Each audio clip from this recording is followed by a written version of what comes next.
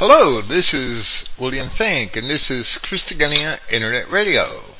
Today is Friday, February 26th, 2016. Praise Yahweh, the God of Israel, and thank you for listening. Before I start, I'd like to say that our good friend Dan Adams has recorded perhaps about 60 more of Clifton M. Heiser's Watchman's Teaching Letters. Podcasts are now available at emmaheiser.christogenea.org up through teaching letter number 140, which is almost 12 years worth. They are well worth listening to. They are very professionally done, and we are very grateful to the man who made them for us. Tonight is part 3 of our presentation of Paul's Epistle to the Colossians. It is subtitled, The Handwriting Against Us, which seems to be a line that Judeo-Christians are absolutely oblivious to the meaning of. Paul certainly was not talking to the Jews. Thus far, 3 topics have stood out in the discussion found in Paul's Epistle to the Colossians. The fact that Jesus Christ is God come in the flesh, and that he came to reconcile his household to himself, redeeming them and forgiving their sins. In relation to this, Paul explains that he, being assigned the administration of this household, suffered many things for their benefit in the execution of that assignment. Here in Colossians chapter 2, Paul will continue expounding upon all 3 of these topics, as he also adds some admonitions as to how Christians should conduct themselves on account of these things. And we will get right to our presentation. For I wish you to know, Colossians chapter 2, verse 1.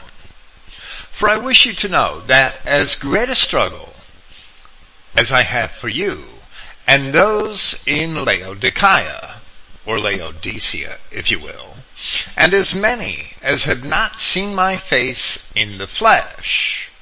Now, Laodicea was about 10 miles from Colossae. In Colossians chapter 4, we learn that Paul also wrote an epistle to the Laodiceans, which has not survived to us. The Laodiceans are mentioned again in Revelation, where they are the 7th of the 7 assemblies which had received messages from Yahshua Christ. Here we see evidence in support of the fact that Paul himself had not brought the gospel to the Colossians or to the Laodiceans, as it's popularly pronounced, since those people had not seen him in person. Rather, as we had discussed presenting chapter 1 of this epistle, it seems to have been Epaphras who had brought to them the gospel, as Paul had written there concerning the favor of God, as ye, addressing the Colossians, as ye also learned of Epaphras, our dear fellow servant, who is for you a faithful minister of Christ. In chapter 4 of this epistle, Paul informs us that Epaphras is also a Colossian. Paul now characterizes his own trial in the faith as an encouragement to other Christians, even those who never met him, that they may be encouraged in their hearts, being brought together in love, and to all riches of the certainty of understanding in the knowledge of the mystery of the anointed of Yahweh, in which are all the treasures of wisdom and of knowledge concealed. There are many subtle differences in the surviving Greek manuscripts of the New Testament, which, when taken all together, may seriously affect one's worldview if one is persuaded by one particular manuscript or another. It is also evident that these differences exist because so many of the copyists seem to have imposed their own imperfect views upon the manuscripts, and many of them probably thought that they were making honest clarifications, while others were certainly making dishonest corruptions. However, neither do many of the oldest manuscripts display a pattern which is consistent in reference to these differences, and the time needed, which would allow us to study them completely, has not yet been afforded. But we can see in these differences how the various Christian heresies had developed, and also how so much of the writing of Paul of Tarsus could be so badly misunderstood. Here, at the end of verse 2, after the phrase, in the knowledge of, where the Christogenea New Testament has the mystery of the anointed of Yahweh, or the mystery of the anointed of God, there are several such differences found among the oldest manuscripts. The 6th century Codex Coeslinianus has only the mystery of God, nothing about the anointed at all. The 6th century Codex Claromontanus has the mystery of God who is Christ. The Codex Sinaiticus, which is esteemed to be from the 4th century, and the 5th century Codices Alexandrinus, Ephraemi Syri, and Vaticanus Graecus 2061 all have the mystery of God, Father of the Christ. And the 6th century Codex 208 has the mystery of God the Father and of the Christ. The majority text in that same phrase has the mystery of God, even the Father, and of the Christ, which nearly explains the reading in the King James Version. While most later manuscripts agree with one of these readings, some have still other variations. The text of our translation follows the 3rd century Papyrus, P46, and the 4th century Codex Vaticanus.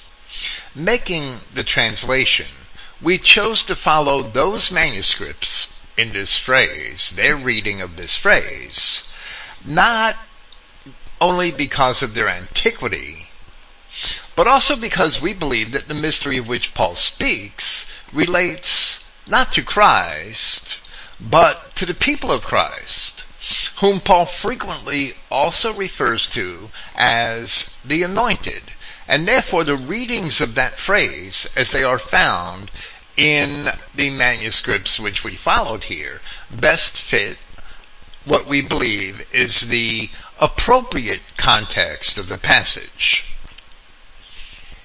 The mystery of which Paul speaks here is of the anointed, which is the mystery of the fate of the chosen people of God, and not of Christ himself, even if it is apparent that such confusion stems from the fact that as Paul speaks of reconciliation and the household of God, he is also at the same time, in this same place, discussing the nature of Christ as God, something which he mentions again in this chapter. At least many, if not all, of the manuscript copyists seem to have believed that the term anointed always referred to Christ, and not collectively to the people of Christ. And this has also been the cause of much confusion. Among them, some of the differences in the manuscripts reflect the notion that Christ was a personality separate from God, and they seem to be reworded in order to maintain that notion. Others seem to understand that Christ was God incarnate, such as the Codex Claromontanus in this passage, and they seem to be reworded in order to relate that understanding more clearly. But here, following a couple of the oldest manuscripts, Paul instead seems to be relating the fact that the certainty of understanding in the knowledge of the mystery of the anointed of Yahweh is the certainty of the fact that, as it says in Luke chapter 1, the Lord God of Israel has visited and redeemed his people as he spoke by the mouth of his holy prophets.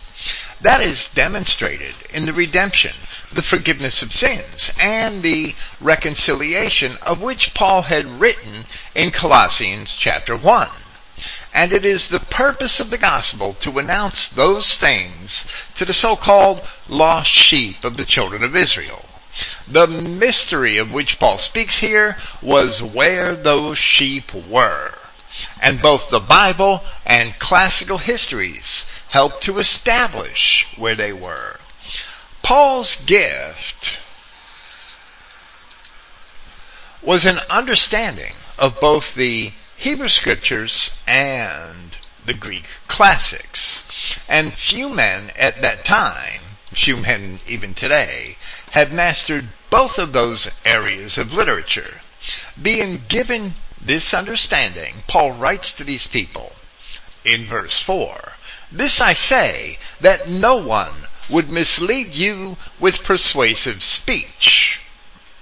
The Greek word for persuasive speech is pithanologia, Strong's number 4086.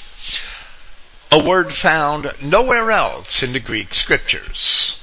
Liddell and Scott describe pithanologia as the use of probable arguments as opposed to demonstration. Once one understands the mystery of the anointed of Yahweh, he cannot be misled with probable arguments constructed in order to deceive the very elect.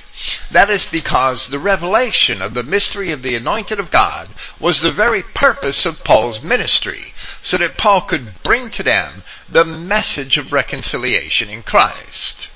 In 1 Corinthians chapter 2, Paul made a similar comment, which fully reflects the way in which Liddell and Scott had defined the word Paul uses here, pithanologia, though he used different Greek words in that other epistle, in 1 Corinthians, where he had written of his ministry among them, and he said, "And I, in weakness and in fear, and with much trembling, had come before you, and my speech and my proclamation were not in persuasive words of wisdom, but in exhibition of spirit and of power, in order that your faith be not in wisdom of men, but in the power of Yahweh." There was a good reason why those miracles are described in the books of Acts, and they must have certainly been true, because in the face of competition from 100 different sects, 100 different philosophical sects, in the face of persecution on the part of the Jews, Christianity took root and blossomed. There was a reason why it did that in the first century, that those people actually saw that exhibition of the Spirit and of power and esteemed the message of the apostles to be true. Paul could not be with the Colossians personally, so he writes, "For if even in the flesh I am absent, yet in the Spirit I am with you, rejoicing in seeing your position and the firmness of your faith in Christ." In Psalm 149, we see a message of rejoicing on the part of the saints for reason of their salvation. Here Paul describes the Colossians as rejoicing in the firmness of their faith in Christ. "Praise ye Yahweh, sing unto Yahweh a new song, and praise and his praise in the congregation of saints. Let Israel rejoice in him that made him. Let the children of Zion be joyful in their king. Let them praise his name in the dance. Let them sing praises unto him with the timbrel and the harp. for Yahweh takes pleasure in his people. He will beautify the meek with salvation. Let the saints be joyful in glory. Let them sing aloud upon their beds. Likewise are those same children of Israel depicted in Revelation chapter 5. And they sung a new song, saying, Thou art worthy to take the book and to open the seals thereof, for thou wast slain and hast redeemed us to God by thy blood out of every kindred and tongue and people and nation. All the nations promised to come from Abraham's seed, and has made us unto our God kings and priests, and we shall reign on the earth, the chosen race, which Peter describes in his first epistle in chapter 2. The message of salvation for Israel was the song of Psalm 149, and it is also the song of Revelation chapter 5. Likewise, we see it in Isaiah chapter 25. And it shall be said in that day, Lo, this is our God. We have waited for him, and he will save us. This is Yahweh. We have waited for him, and we will be glad and rejoice in his salvation. Then in Isaiah chapter 29, this rejoicing is associated with the delivery of the children of Israel from darkness. As Paul had mentioned, their having been delivered from the power of darkness here in Colossians chapter 1. And it says in Isaiah 29, And in that day shall the deaf hear the words of the book, and the eyes of the blind shall see out of obscurity and out of darkness. The meek also shall increase their joy in Yahweh, and the poor among men shall rejoice in the Holy One of Israel. And Paul says in verse 6 here, Therefore, as you have received Christ, Yahshua the Prince, walk with him. To receive Christ is more than just to believe in Jesus. It is to accept all of his instruction, as he himself says in diverse places. For example, in John chapter 12, I am come a light into the world, that whosoever believeth on me should not abide in darkness. And if any man hear my words and believes not, I judge him not, for I came not to judge the world, but to save the world. He that rejects me and receives not my words has one that judges him. The word that I have spoken, the same shall judge him in the last day. For I have spoken not of myself, but the Father which sent me. And he gave me a commandment, what I should say and what I should speak. And I know that his commandment is life everlasting. Whatsoever I speak therefore, even as the Father said unto me, so I speak.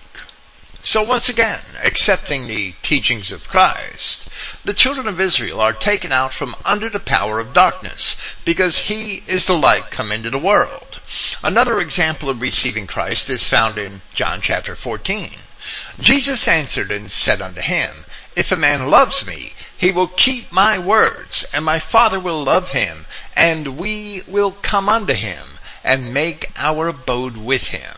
He that loves me not keeps not my sayings, and the word which you hear is not mine, but the Father's which sent me.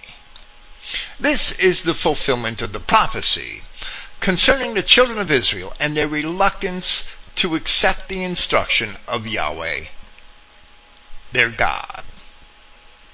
As it is found in Isaiah chapter 29, Therefore, thus saith Yahweh, who redeemed Abraham, concerning the house of Jacob, Jacob shall not now be ashamed, neither shall his face wax pale.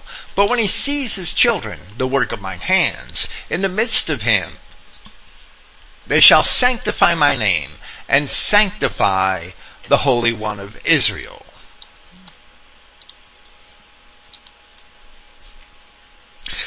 They also that erred in spirit shall come to understanding, and they that murmured shall learn doctrine. That doctrine is found in the words of Christ and the admonitions to keep his commandments, which are in turn found in the law and the prophets. We have already cited Isaiah chapter 29, where it says, "And in that day shall the deaf hear the words of the book, and the eyes of the blind shall see out of obscurity." In doing this, Paul says, being planted and being built up by him and being established in the faith, just as you have been instructed, abounding in thanksgiving. And this is a trap that the Judeo-Christians love to set. They love to think that the planting happened when people heard the gospel, but that is not at all true. The denominational commentators often assert that the planting of which Paul speaks is done when one receives the gospel. However, that is not the case. As it says of the children of Israel in Isaiah chapter 5, "For the vineyard of Yahweh of hosts is the house of Israel, and the men of Judah his pleasant plant." This is still the case, as Yahweh had said in Malachi chapter 3, "For I am Yahweh, I change not, therefore ye sons of Jacob are not consumed. Even from the days of your fathers you are gone away from my ordinances, and have not kept them.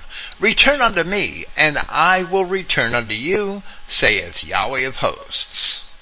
The faith in Christ is the avenue paved long ago by God to facilitate their return, as that very chapter of Malachi is a prophecy of John the Baptist. The only valid perception of the faith in Christ is that which is expressed in the words of Zacharias in Luke chapter 1, "To perform the mercy promised to our fathers, and to remember his holy covenant, the oath which he swore to our father Abraham." Christ is the way to the tree of life, and we stay on that path by keeping his commandments. In Matthew chapter 13, we read in the explanation of the parable of the wheat and the tares that the field is the world.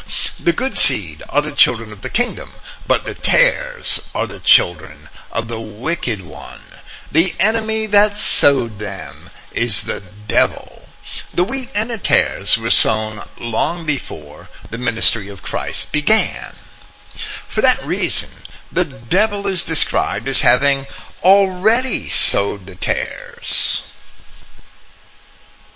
So Paul writes here, being planted and built by him, and then he adds, and being established in the faith, a process which is separate from and follows the planting. Therefore, the planting is not done after the time of Christ, but rather the planting was done long before the time of Christ. And the vineyard of God is the children of Israel who had already been planted, as it describes in Isaiah.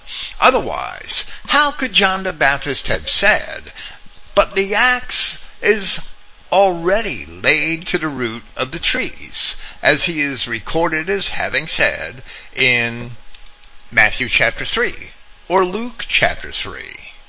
So Christ came not to begin the planting, as so many of the denominational commentators suggest, but rather he came for the harvest, as it says in Matthew chapter 9. "But when he saw the multitudes, he was moved with compassion on them, because they fainted and were scattered abroad, as sheep having no shepherd. Then he saith unto his disciples, The harvest truly is plenteous, but the laborers are few. Pray ye therefore the Lord of the harvest, that he will send forth laborers into his harvest." One cannot conduct the harvest before the planting, so the planting must have already been done before time. Again we see this in Luke chapter 10. "After these things, the Lord appointed another 70 also, and sent them 2 and 2 before his face into every city and place where he himself would come. Therefore he said unto them, The harvest truly is great, but the laborers are few. Pray ye therefore the Lord of the harvest, that he would send forth laborers into his harvest. So the harvest is referred to of places where Christ had not yet been. In John chapter 4 we read, Say ye not, There are yet 4 months, and then cometh the harvest? Behold, I say unto you, Lift up your eyes, and look on the fields, for they are white already to be harvested. And he repeated, He that reapeth receiveth wages, and gathereth fruit unto life eternal, that both he that soweth and he that reapeth may rejoice together. And herein is that saying true, One soweth, and another reapeth. I sent you to reap, that whereupon you bestowed no labor. In other words, the apostles did not do the sowing. They're doing the reaping. Other men labored, and you are entered into their labors. He that soweth is Christ himself, and all the fathers that came before him. As Paul had explained in chapter 1 of this epistle, that by him, by Christ himself, all things were created. Therefore he sent his apostles to reap, not to sow, and the reaping continues until the time when he that soweth, God himself, and he that reapeth, which are his messengers, the apostles, can rejoice together. But as Christ had also said, Every plant which my heavenly Father had not planted shall be rooted up. And therefore not every man was planted by God, but the tares were planted by the devil in rebellion against God. So, allegorically speaking, we see that at the beginning of the world, that the wheat was planted by God, who is Christ, and the tares were planted by the devil. According to Scripture, which is evident in Revelation chapter 12 and Genesis chapters 3 and 6, the devil didn't really make the tares himself, but rather the tares were planted in the corruption of God's original creation. But the garden of God was nevertheless established in Genesis chapter 3.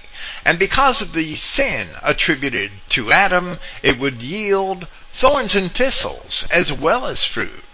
Christ came for the harvest, where the planting had occurred long before him.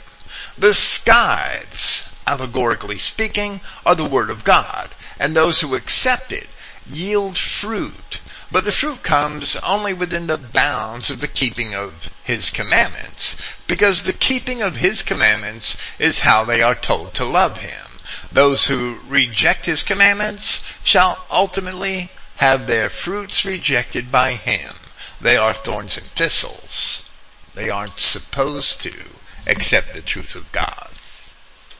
Watch, in verse 8, watch that there be no one captivating you through philosophy and vain deceit, in accordance with the tradition of men, in accordance with the elements of the society, and not in accordance with Christ.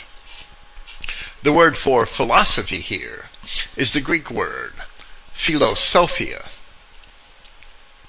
Strong's number 5385. It's the word from which we get philosophy. We just write it in English and drop the A. Literally, it is the love of wisdom.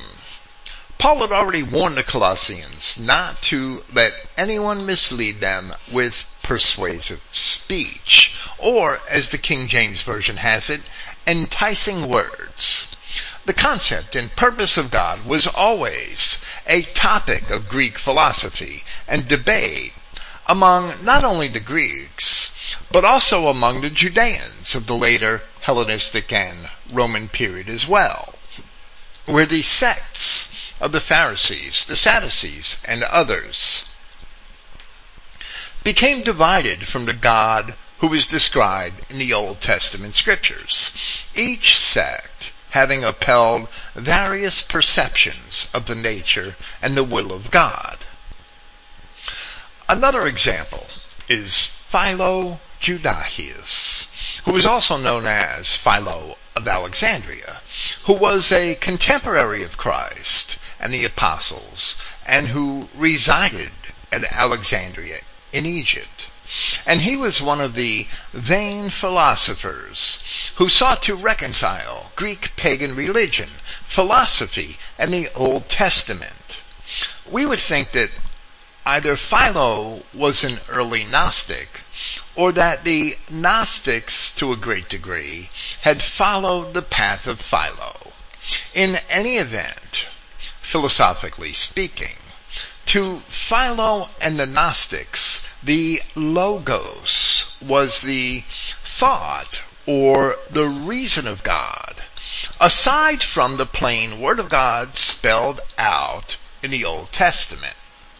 Philo's view of God and creation seemed to have been a mixture of Plato and Aristotle with Moses and Solomon and the prophets. Put them all in a big bowl and blend them. In one aspect of later Gnostic philosophy, it is asserted that man could elevate himself to their own concept of the Logos of God, since even Christ and his apostles had taught Christians that the Word of God abides in you. In this, they take the words of Christ out of context and believe that the reasoning of man can therefore be elevated separately from the plain Word of God, which is in the Scriptures. The Gnostics also separated the attributes and manifestations of God into different personalities, distinguishing them from one another as distinct beings. Paul must have been acquainted with all of these vain philosophies, and he seems to be addressing them here. However, he addresses other aspects of pagan philosophy later in this chapter. Here is a view of philosophy which may be different from the general perception. This is the way I see it.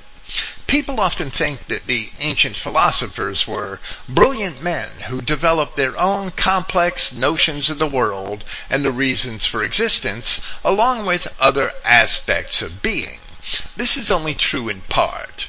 More accurately, ancient philosophy is really nothing more than ancient paganism, stripped of many of its rituals and its mythical characters and apparent superstitions, and reconstructed in scientific expression under the pretense of reason.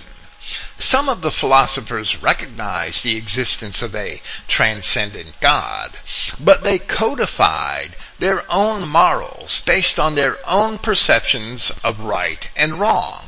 So they were basically idolaters who created their own God in their own image, esteeming that man could be as God. This is the essence of humanism, which is basically paganism without the tangible decorations, but which is idolatry all the same.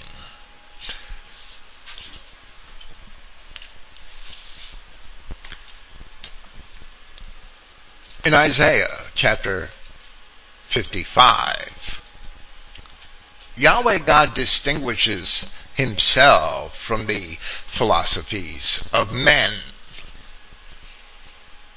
Seek ye Yahweh while he may be found. Call ye upon him while he is near.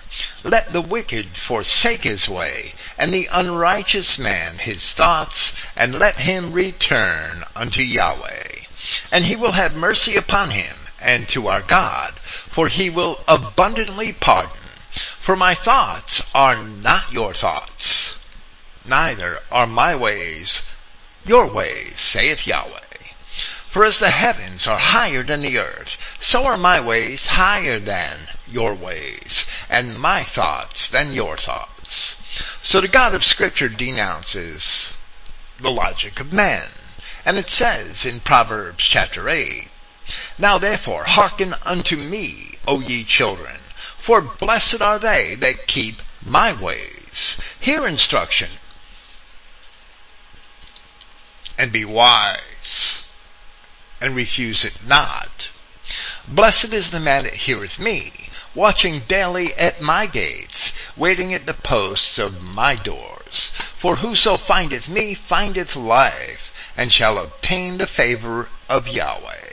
But he that sinneth against me wrongeth his own soul, and all they that hate me love death. Next, in relation to Christ, Paul refutes the vain philosophers who, like Philo and others before him, had taught that there was a God who transcended his creation, and that his transcendence was absolute, and that therefore he was, in effect, confined to his own transcendent position. While Philo seems to have not known of Christ, or at least never mentioned him, the Arian heresy and other such heresies would seep into Christianity, and many of them had their beginnings in Jewish Gnosticism. Arius was also from Alexandria, 2 centuries after Paul.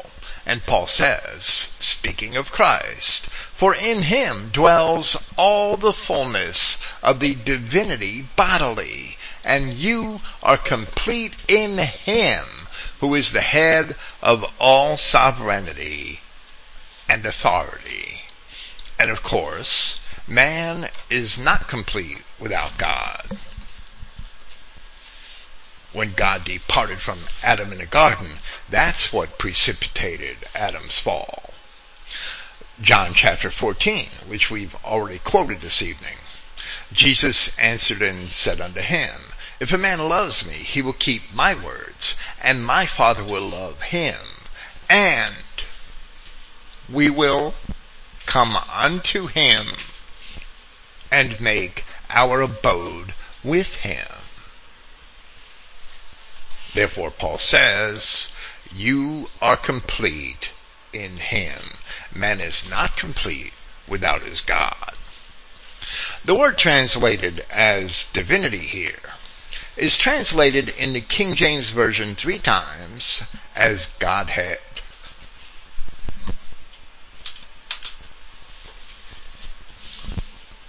The 2 other occurrences are found at Acts chapter 17, verse 29, and Romans chapter 1, verse 20.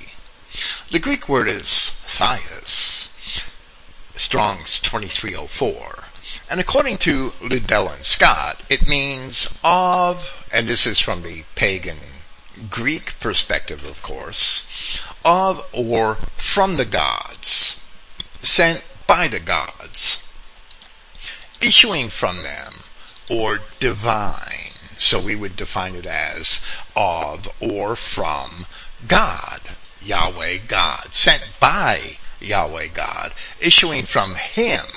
So in essence, Paul is saying that in Christ is all the fullness of that which comes from God, as much as could be contained in the body of a man. The masculine pronouns in verses 9 and 10 both refer to Yahshua Christ, as Paul had said in the first chapter of this epistle in reference to Christ, in whom we have redemption, the dismissal of errors, who is the likeness of the invisible God, firstborn of all the creation. Because by him all things were created in the heavens and upon the earth, those visible and those invisible, whether thrones or dominions or realms or authorities, all things are created by him and for him, and he is before all, and all things by him endure.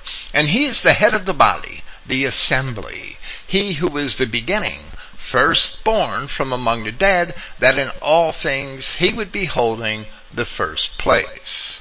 In Acts chapter 17, Paul says that, For as much then as we are the offspring of God, we ought not to think that the Godhead is like unto gold or silver or stone, graven art, and by man's device. Earlier here in Colossians, Paul called the Christ the firstborn of all creation, where he had shown that he spoke of the Adamic creation. In Romans chapter 1, Paul wrote of the eternal power and Godhead which had created the world and which had been made manifest to men. Putting these thoughts together, there is no doubt that Paul fully believed the Christ to be Yahweh God incarnate in the flesh. Then, speaking of that same Christ, he says in verse 11, by whom you also are circumcised, with a circumcision not made by hand, in the putting off of the body of flesh, in the circumcision of the anointed.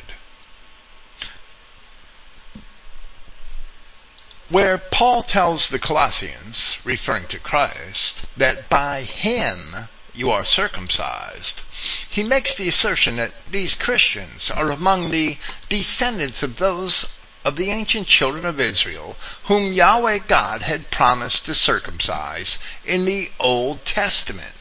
In the Old Testament, it is only found in reference to the children of Israel that Yahweh had promised to circumcise anyone.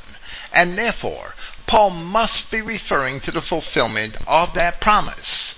In an epistle written just prior to this one, Paul had said something quite similar to the Philippians, where he told them that we are the circumcision who in spirit are serving God.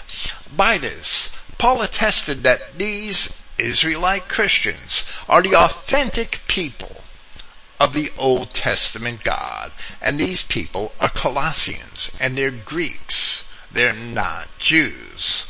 As we had said when we presented Philippians chapter 3, these early Christians had circumcised their hearts. They had accepted the gospel of Christ, and properly they sought to establish the law by keeping his commandments. This is the true circumcision, which is of the heart rather than the foreskin.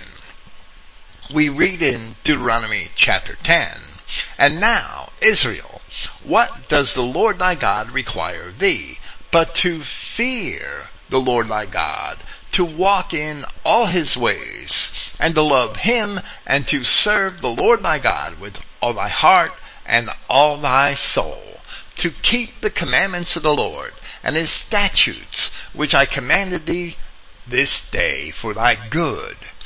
Behold, the heaven and the heavens of heavens is Yahweh's thy God. The earth also, and all that therein is. Only Yahweh had a delight in thy fathers to love them, and he chose their seed after them, even you, above all people as it is this day. Circumcise, therefore, the foreskin of your heart, and be no more stiff-necked. Likewise, there is a similar appeal in Jeremiah chapter 4.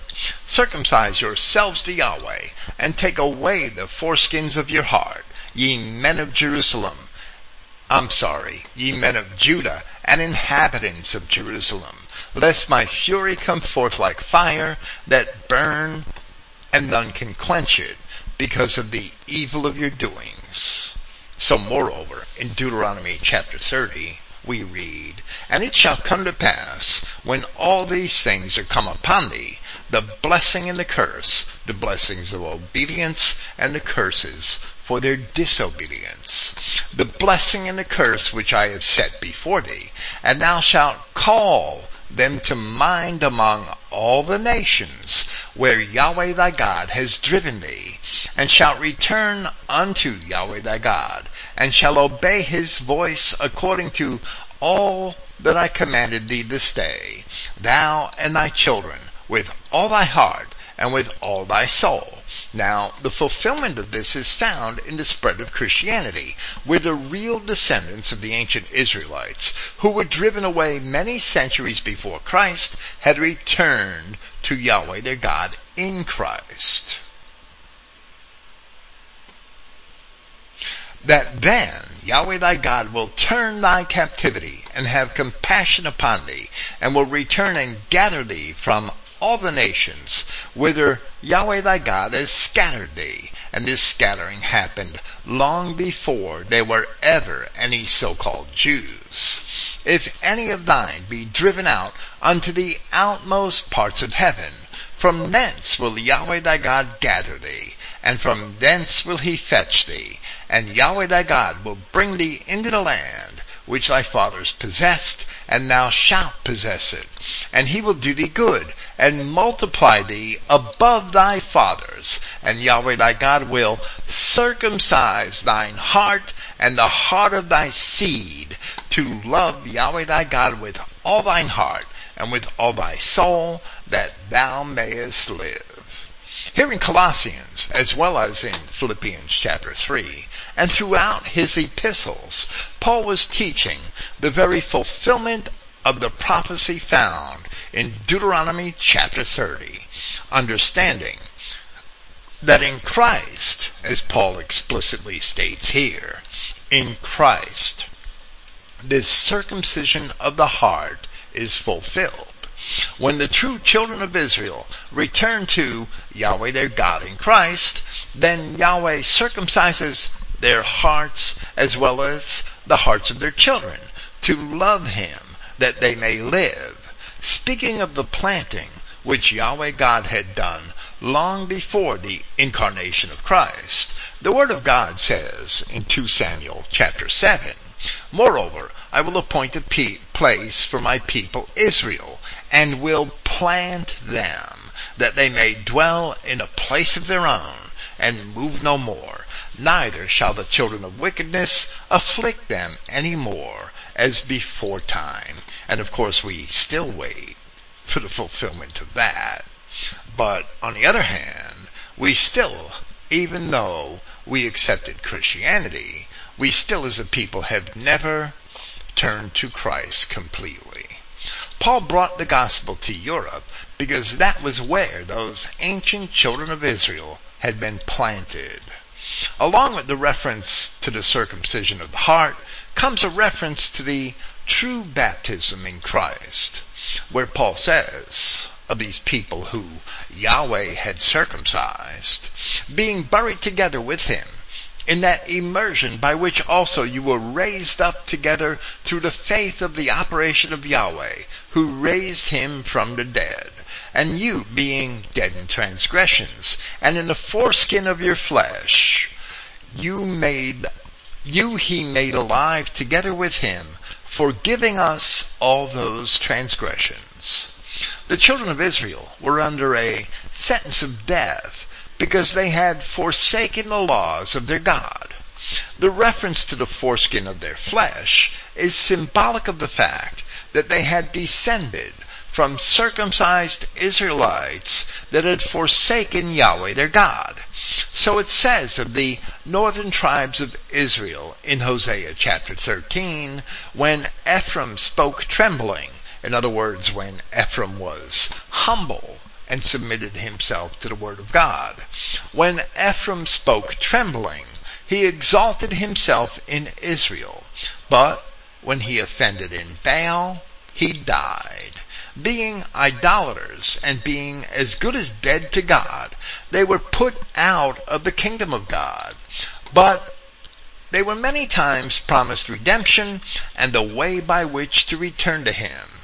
So the word of God says in Isaiah chapter 42, "And I will bring the blind by a way that they knew not. I will lead them in paths that they had not known. I will make the darkness light before them, and crooked things straight. These things will I do unto them, and not forsake them." As Paul explained in Romans chapter 6, to be baptized with Christ is to be immersed in his death.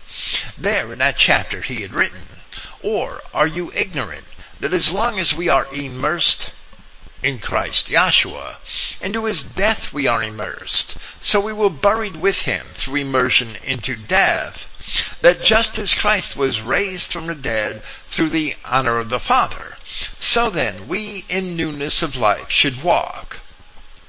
Therefore, if united we have become in the likeness of his death, then also shall we be of his resurrection, knowing this, that our old man was crucified with him, that the body would be left void of sin, that no longer are we in bondage to sin.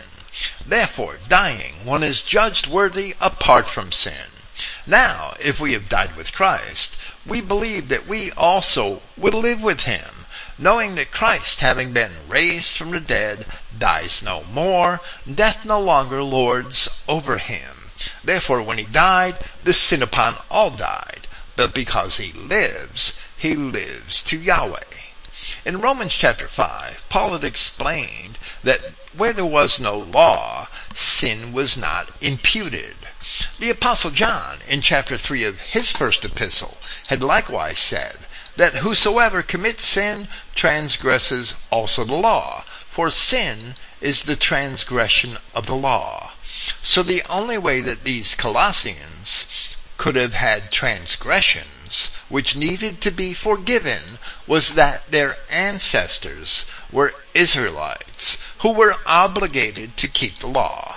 And Paul says in verse 14,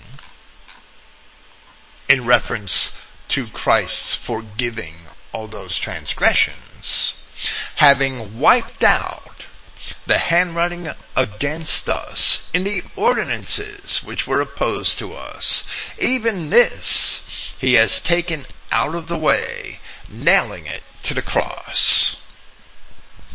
This is the biggest cognitive dissonance in the mind of Judeo-Christians, that they could claim that the law was only given to the Jews, and the Jews are God's chosen people.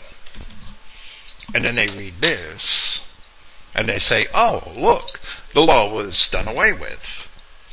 But they don't have any clue as to how any of it ever impacted them in the first place.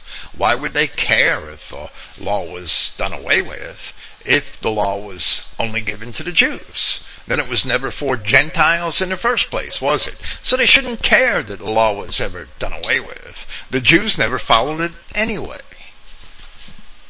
That's the false paradigm of Judeo-Churchianity. First, it must be noted that since the law was only given to the children of Israel, the handwriting against us in the ordinances which were opposed to us pertains only to those same Israelites, and also proves that Paul is bringing the gospel to no one but Israelites, just as he had told the Galatians, who were also descended from the ancient Israelites, that the law was their schoolmaster to bring them to Christ. He makes very much the same indication here in reference to these Colossians. There is no universalism in the epistles of Paul, who brought the message of the gospel only to the nations of the lost sheep of the house of Israel. In Daniel chapter 9, there is prophesied the coming of the Messiah, and it gives an explanation of the purpose of that coming: to finish the transgression, and to make an end of sins, and to make reconciliation for iniquity, and to bring in everlasting righteousness, and to seal up the vision and the prophecy, and to anoint the most holy. The Messiah means the anointed one. He can't be coming to anoint himself. We would assert that the most holy are anointed when the children of Israel return to obedience in Christ, thereby demonstrating that they are indeed the children of Yahweh. As Paul had told the Corinthians in the first chapter of his first epistle to them, that the proof of the anointed was confirmed in them because they had turned to Christ.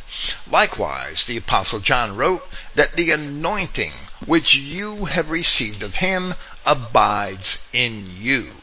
However, men still violate the law, and therefore there is still sin in the world. Yet Daniel said that the Messiah would finish the transgression and make an end of sins. Ostensibly, since sin is only imputed where there is law, the words of Daniel could only be fulfilled in the manner in which Paul states here, where he said that Christ wiped out the handwriting against us in the ordinances which were opposed to us. The key to understanding how Christ did that is found in Romans chapter 7. And Paul says, "Know ye not, brethren," quoting from the King James Version, "for I speak to them that know the law, how that the law has dominion over a man as long as he lives. For the woman which has a husband is bound by the law to her husband so long as he lives. But if the husband be dead, she is loosed from the law of her husband. So then, while her husband lives, she be married to another man, she shall be called an adulteress. But if her husband be dead, she is free from that law, that she is no adulteress, though she be married to another man. Wherefore, my brethren, you also are become dead to the law by the body of Christ," because they were the wife, and he was the husband, "that you should be married to another, even to him who is raised from the dead, that we should bring forth fruit unto God. For when we were in the flesh, the motions of sin, which were by the law, did work in our members to bring forth fruit unto death. But now we are delivered from the law, that being dead wherein we were held, that we should serve in newness of spirit, and not in the oldness of letter." The children of Israel were bound to the law in Exodus. The nation of Israel was considered the bride of Yahweh, as it is often stated in the prophets. And when they broke the law, although their violations made them worthy of death, Yahweh their God was nevertheless obligated to let them live on account of the promises made to their fathers. So Paul said in Galatians that the covenant with Abraham that was confirmed before of God in Christ, the law, which was 430 years after, cannot disannul that it should make the promise of none effect. So it was the original promise to Abraham that was confirmed in Christ. If Israel were judged by the law which came later, all of Israel should die. But Yahweh kept the promise to Abraham by coming himself and dying on their behalf, releasing Israel from the judgments of the law so that Israel could live, and the promise to Abraham could be kept. Understanding this is the key to understanding the entire Bible, where all of the scriptures fall into place consistently. So because Christ died for the children of Israel, and because they have life through his death, they should consider themselves dead to the desires of the flesh and the world, and be willing to serve Christ in the Spirit. The law being spiritual, they should seek to establish the law rather than serve the desires of the flesh. When the children of Israel pursued other gods, following the laws of those gods and abandoning the laws of Yahweh, they were accused of having committed idolatry and committing fornication with those other gods. For that reason, Israel the bride was under the penalty of having committed adultery against Yahweh the husband. We see this in part in Jeremiah chapter 3. Yahweh said also unto me in the days of Josiah the king, Hast thou seen that which backsliding Israel had done? She is gone up upon every high mountain, and under every green tree, and there has played the harlot. And I said, after she had done all these things, Turn thou unto me. But she returned not. And her treacherous sister Judah saw it.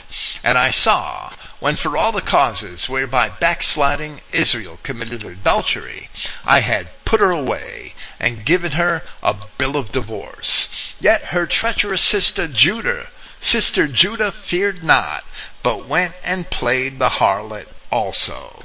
And it came to pass, through the lightness of her whoredom, that she defiled the land, and committed adultery with stones and with stocks. Later, Yahweh put away Judah as well, and we see him depicted as having asked, rather rhetorically, in Jeremiah chapter 33, "Considerest thou not what this people have spoken, saying, the two families of which Yahweh had chosen, he has even cast them off? Thus they have despised my people, that they should no more be a nation before them. Thus saith Yahweh, if my covenant be not with day and night, and if I have not appointed the ordinances of heaven and earth, then will I cast away the seed of Jacob and David my servant, so that I will not take any of his seed to be rulers over the seed of Abraham, Isaac, and Jacob, for I will cause their captivity to return and have mercy on them." Even though Yahweh did indeed cast both Israel and Judah away, he promised to have mercy on them, and that they would return to him. In Hosea as well, the prophet was told to have a son with a harlot, representative of the children of Israel. And it is written, "Then said God, call his name Lo-Ami, for you are not my people, and I will not be your God. Yet the number of the children of Israel shall be as the sand of the sea, which cannot be measured nor numbered. And it shall come to pass, that in the place where it was said unto them, Ye are not my people, there it shall be said unto them, Ye are the sons of the living God. Then shall the children of Judah and the children of Israel be gathered together, and appoint themselves one head, and they shall come up out of the land, for great shall be the day of Jezreel." So even though the children of Israel were cast off from Yahweh, they were promised to be reunited to Yahweh. The casting off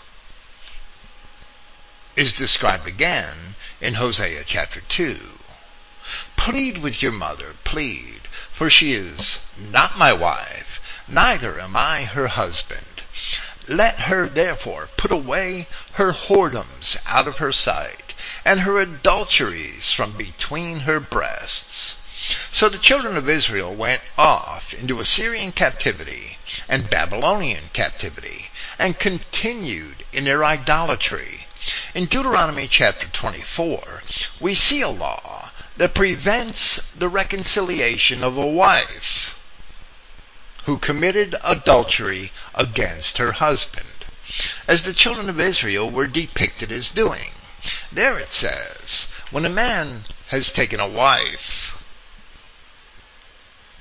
and married her, and it come to pass that she find no favor in his eyes, because he has found some uncleanness in her, then let him write her a bill of divorcement, and give it in her hand, and send her out of his house. And when she is departed out of his house, she may go and be another man's wife. And if the later husband hates her, and writes her a bill of divorcement, and gives it in her hand, and sends her out of his house, or if the later husband dies, which took her to be his wife, her former husband, which sent her away, may not take her again to be his wife. After that she is defiled, for that is an abomination before Yahweh, and thou shalt not cause the land to sin, which Yahweh thy God gives thee for an inheritance. In her divorce it was said of Israel in Jeremiah chapter 30, "All thy lovers have forgotten thee. They seek thee not, for I have wounded thee with the wound of an enemy, with the chastisement of a cruel one. for the multitude of thine iniquity, because thy sins were increased. Likewise, it says in Hosea, for their mother has played the harlot. She that conceived them has done shamefully. For she said, I will go after my lovers, that give me my bread and my water, my wool and my flax, mine oil and my drink. And now will I discover her lewdness in the sight of her lovers, and none shall deliver her out of mine hand.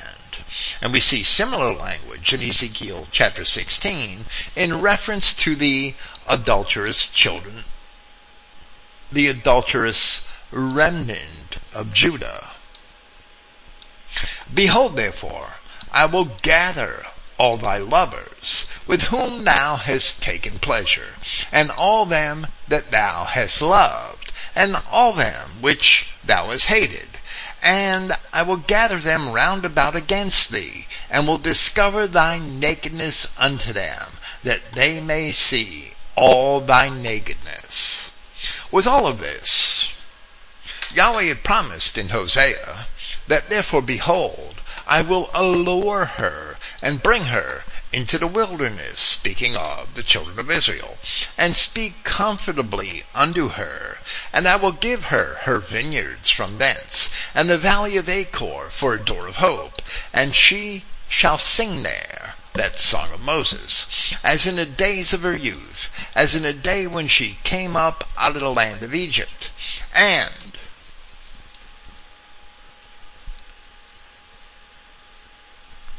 it shall be at that day, saith Yahweh, that thou shalt call me Ishi, my husband, and shalt no more call me Baali. For I will take away the names of Baalim out of her mouth, and they shall no more be remembered by their name. And I will betroth thee unto me forever. Yea, I will betroth thee unto me in righteousness, and in judgment, and in loving kindness, and in mercies. I will even betroth thee unto me in faithfulness. And thou shalt know Yahweh. So, even though Yahweh had promised to become betrothed to the children of Israel once again, in spite of having divorced them, the law of Deuteronomy nevertheless prevented the reconciliation of Israel to God. So Paul explained in Romans chapter 7, Know ye not, brethren, for I speak to them that know the law, how that the law has dominion over a man for as long as he lives. For the woman which has a husband is bound by the law to her husband so long as he lives. But if the husband be dead, she is loosed from the law of her husband. So then, while her husband lives, she be married to another man, she shall be called an adulteress. But if her husband be dead, she is free from that law, so that she is no adulteress, though she be married to another man. Wherefore, my brethren, you also are become dead to the law by the body of Christ, that you should be married to another, even to him who is raised from the dead, that we should bring forth fruit unto God. The only way that Yahweh God could keep his law and yet be reconciled to the children of Israel was to come as a man and die in the body of Christ, fulfilling his law and freeing the children of Israel from that penalty of death which they had faced as adulterers. So Paul declares in that same chapter, but now we are delivered from the law, in Romans chapter 7, and this is how Yahweh had wiped out the handwriting against us in the ordinances that were opposed to us, because the law itself had prevented the reconciliation of Yahweh to his people. This is the most important aspect of what Paul relates here in this passage of Colossians. But there is more to his elucidation than that alone. And he says, stripping the sovereignties and authorities which he exposed publicly, triumphing over them in it. During the 3.5 years of his ministry, Christ had consistently demonstrated that the authorities in Jerusalem had no true scriptural authority for many of their dogmas. While there are such ordinances in the law, the word which Paul had used in Colossians 2:14 is the Greek word dogma. And in the Greek versions of the Old Testament scriptures, that word is only used in reference to the decrees of men, where it is found only in the books of Daniel, Esther, which we don't even accept as canonical, and 3 and 4 Maccabees. The word also appears of the decrees of men in Luke chapter 2 verse 1 and Acts 17:7.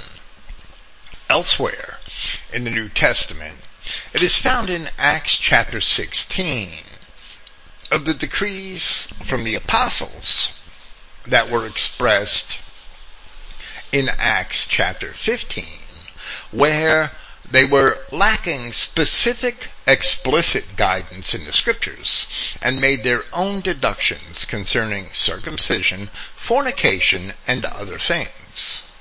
In reference to the laws of God found in the Old Testament, the word dogma is found only here in Colossians 2:14 and in Ephesians 2:15, where Paul said that Christ had annulled the law of commandments in ordinances. A verbal form of this word is found in this chapter of Colossians in verse 20, where it is translated to be subject to ordinances. Using this word dogma, Paul is careful to distinguish those aspects of the laws of God which had to do with the ceremonial and ritual righteousness to those aspects of the law of God which were counted as commandments.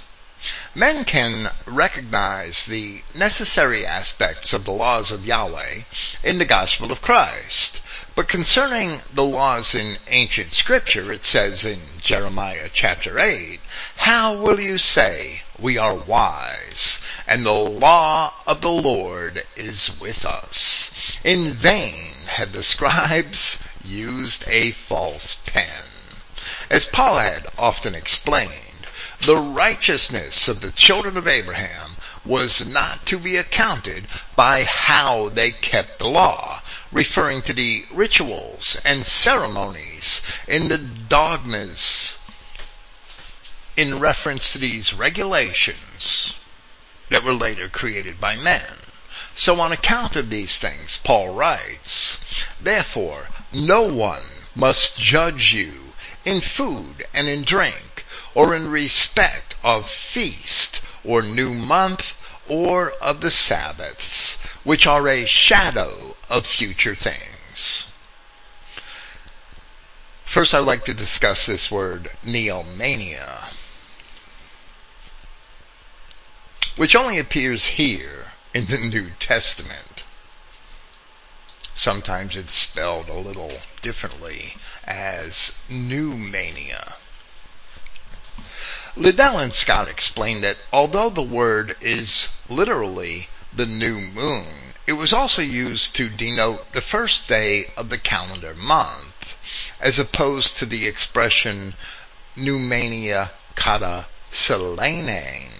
Selene is one word for moon, mene is another word for moon, and neomania means new moon, but pneumania kata selene was used to denote the true new moon, while even in Greek calendars, neomania was only used to describe the first day of the month, and the months did not always coincide with the moons. So the problems that we have in our calendars now are age-old problems. That the children of Israel were commanded to hold a feast on this day, the first day of the moon, is evident in the 81st Psalm, where it says, "Blow up the trumpet in the new moon, in the time appointed, on our solemn feast day." This is in a law in Numbers chapter 10. "Also in the day of your gladness, and in your solemn days, and in the beginnings of your months, you shall blow the trumpet over your burnt offerings, and over the sacrifices of your peace offerings, that they may be to you for a memorial before your God. I am Yahweh your God." We only discuss this at length because, rather strangely to us, many identity Christians argue over whether the ancient Israelites actually celebrated the turn of months, or if it should be considered a pagan contrivance. Of course, in want of diligence, pagan ideas can infiltrate anything once considered holy, not only the celebrations of the new moons, but many other aspects of the civic life of Israel as well.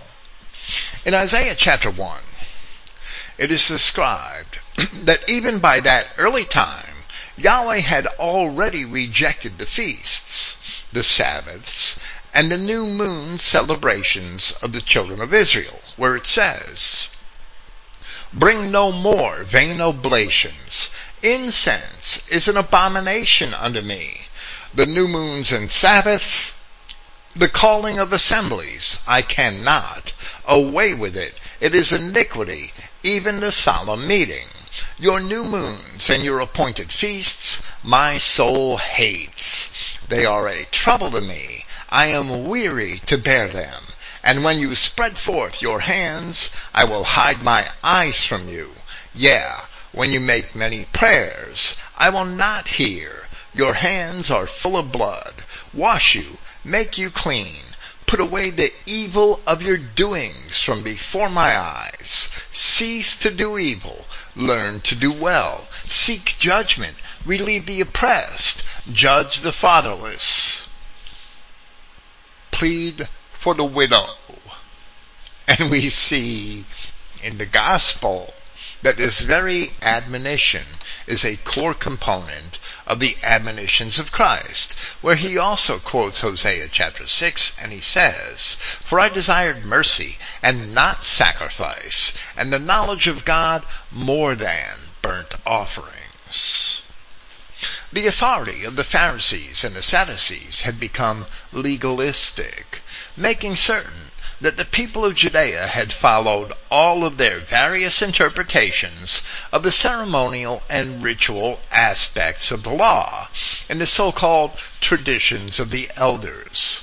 Therefore, we see phrases in relation to these things which we did not see in the Old Testament, such as the reference to a Sabbath day's journey, the allowable distance one was permitted to travel on a Sabbath. According to those same Pharisees and Sadducees, such a limitation was never in the law of God in the Old Testament. So this is a dogma of the Pharisees and Sadducees. In his epistles, Paul frequently refers to the Judaizers who had followed the apostles in an attempt to get Christians to abide in these same regulations. In the gospel, Christ was often rebuked by the Pharisees for how he celebrated the Sabbaths, and in turn, he rebuked them for their hypocrisy, because they were concerned for the legalistic and detailed keeping of superficial observances, while they failed to obey the important aspects of the law. As it is recorded in Matthew chapter 23, for example, Christ had told them, "Woe unto you, scribes and Pharisees, hypocrites, for you pay tithe of mint and anise and cumin, and have omitted the weightier matters of the law, judgment, mercy, and faith. These you ought to have done, and not to leave the others undone. Ye blind guides, which strain out a gnat and swallow a camel. Woe unto you, scribes and Pharisees, hypocrites, for you make clean the outside of the cup and of the platter, but within they are full of extortion and excess. Thou blind Pharisee, cleanse first that which is within the cup and the platter, that the outside of them may also be clean." Another aspect of the purpose of the Messiah, as it was described in the prophecy of Daniel, is that he shall cause the sacrifice and the oblation to cease, which is consistent with an end to the Levitical priesthood and the enforcement of the rituals of the law. As Paul had said in his Epistle to the Hebrews, that if therefore perfection were by the Levitical priesthood, for under it the people received the law, what further need was there that another priest should rise after the order of Melchizedek, and not be called after the order of Aaron? For the priesthood being changed, there is made of necessity a change also of the law, Christ being a priest after the order of Melchizedek. Therefore, by doing away with the needs for ceremonies and rituals, Yahweh, through Christ, had removed the authority of the Pharisees and the Sadducees. And not only that, but he also exposed them all as hypocrites, for they broke every law by condemning a man who broke no law, who was also God, the author of law. But Paul never persuaded Christians not to keep the Sabbaths and the feasts. In fact, in Acts chapter 18, and throughout the records of his ministry, it is said that he reasoned in the synagogue every Sabbath. In 1 Corinthians chapter 5, speaking of the Passover, Paul wrote, "Cleanse out the old leaven, that you may be a new dough, just as you are unleavened. Since also our Passover, Christ, has been sacrificed. Consequently, we should keep the feast, not with old leaven, nor with leaven of sloth and wickedness, but with unleavened sincerity and truth."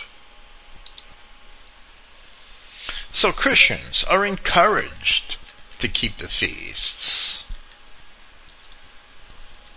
and they should endeavor to keep the Sabbaths. But since those things were a part of the rituals and ceremonies of the law, and since they were only a shadow of things to come, as the King James Version has it, then we should never judge our brethren as to how or even when they should keep the feasts and the Sabbaths.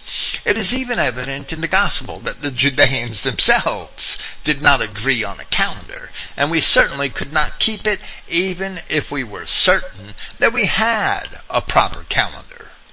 We will be here tomorrow evening, but the subject material is still being decided.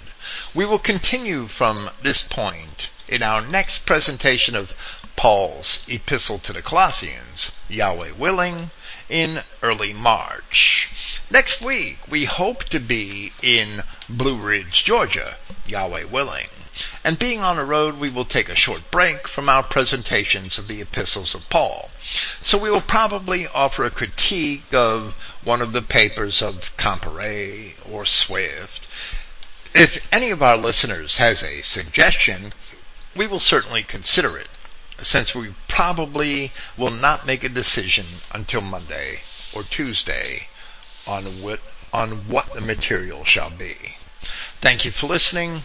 Praise Yahweh, the God of Israel, and good night.